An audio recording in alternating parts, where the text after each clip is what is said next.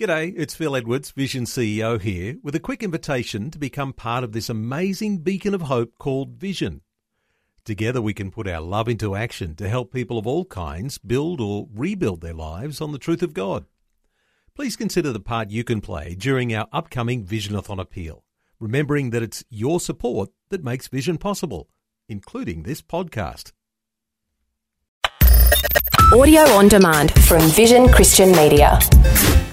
Exploring faith and the future. Neil Johnson and Bible teacher Dr. Kameel Majdali. We're back today talking about families, and of recent days we've been talking about alternative trends in families. Today, Kameel, we can't not talk about this topic of divorce because so many of us are touched by that, or family members in our extended family are touched by divorce. First of all, Neil, divorce is becoming epidemic, and the consequences of it are just crushing, not just the financial side, but also the emotional and even spiritual side. Years ago, I'm talking about like 20 years ago, it was estimated that Australia was paying minimum $2 billion a year because of family breakdown, which we assume is for welfare payments and other things. And yet, at the same time, the federal government was spending only $40 million for family support services. Now, I read that years ago. It stuck with me. 40 million versus 2 billion. That's a big general figure, and I'm sure that the amounts have changed. But the fact is, divorce is a very costly thing. I once read in an Australian auto license book, getting your driver's license, traffic accident. It's something you do everything in your power to avoid. I thought that was pretty wise. Well, we can say exactly the same thing when it comes to divorce. Divorce is something you want to do everything in your power to avoid. Now, for some people, they see that in order to avoid divorce, because that's what everybody wants, live together first. If it doesn't work, you can move out, and hence there's no divorce and seemingly no problems. Of course, it doesn't work out that way. But remember, it is statistically shown that if people live together first and then marry, the chances of divorce are higher than if they never live together at all.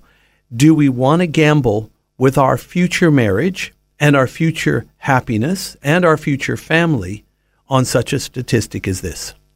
Kameel, some people will say, why didn't someone tell me this before I entered into that trial marriage, that de facto marriage, then eventually had a wedding, got married, and then was faced with all of the breakdown that led to divorce? There is a sense, isn't there, in which this type of topic is not talked about enough, and particularly those biblical foundations. You're absolutely right, Neil. It isn't talked about enough. That's why we're talking about it right now on this program. Again, our motive is to be of help. We want to see people living happy, thriving lives. It's not only good for them, but it's good for society. It's good for the nation. Australia will be a better nation if we can foster happy, healthy, holy individuals as well as of marriages. But to be honest, this is not a government function. Governments do not exist to create happy marriages.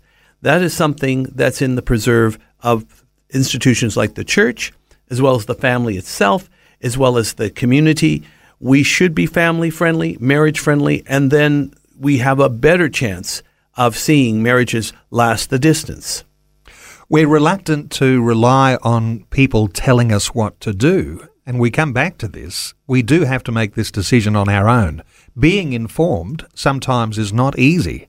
How do we get informed and appreciate the value of not pursuing the de facto marriage line and waiting until that wedding night? We can start with the Word of God as far as being informed, particularly the New Testament. It does have an alpine high standard of conduct, how to handle male and female, and many other such insights. Plus, of course, if we're part of a Bible-believing church that puts family in its proper place, that can help as well. And there are books and resources too. One of the great ministries on this is, of course, Focus on the Family, but there are other groups, Australian family associations and Family Voice, and all these kind of groups are there to help protect and to nurture Australian families.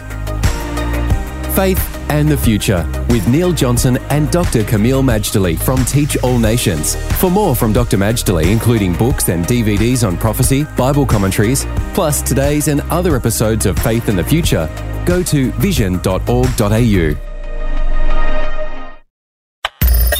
Thanks for taking time to listen to this audio on demand from Vision Christian Media. To find out more about us, go to vision.org.au.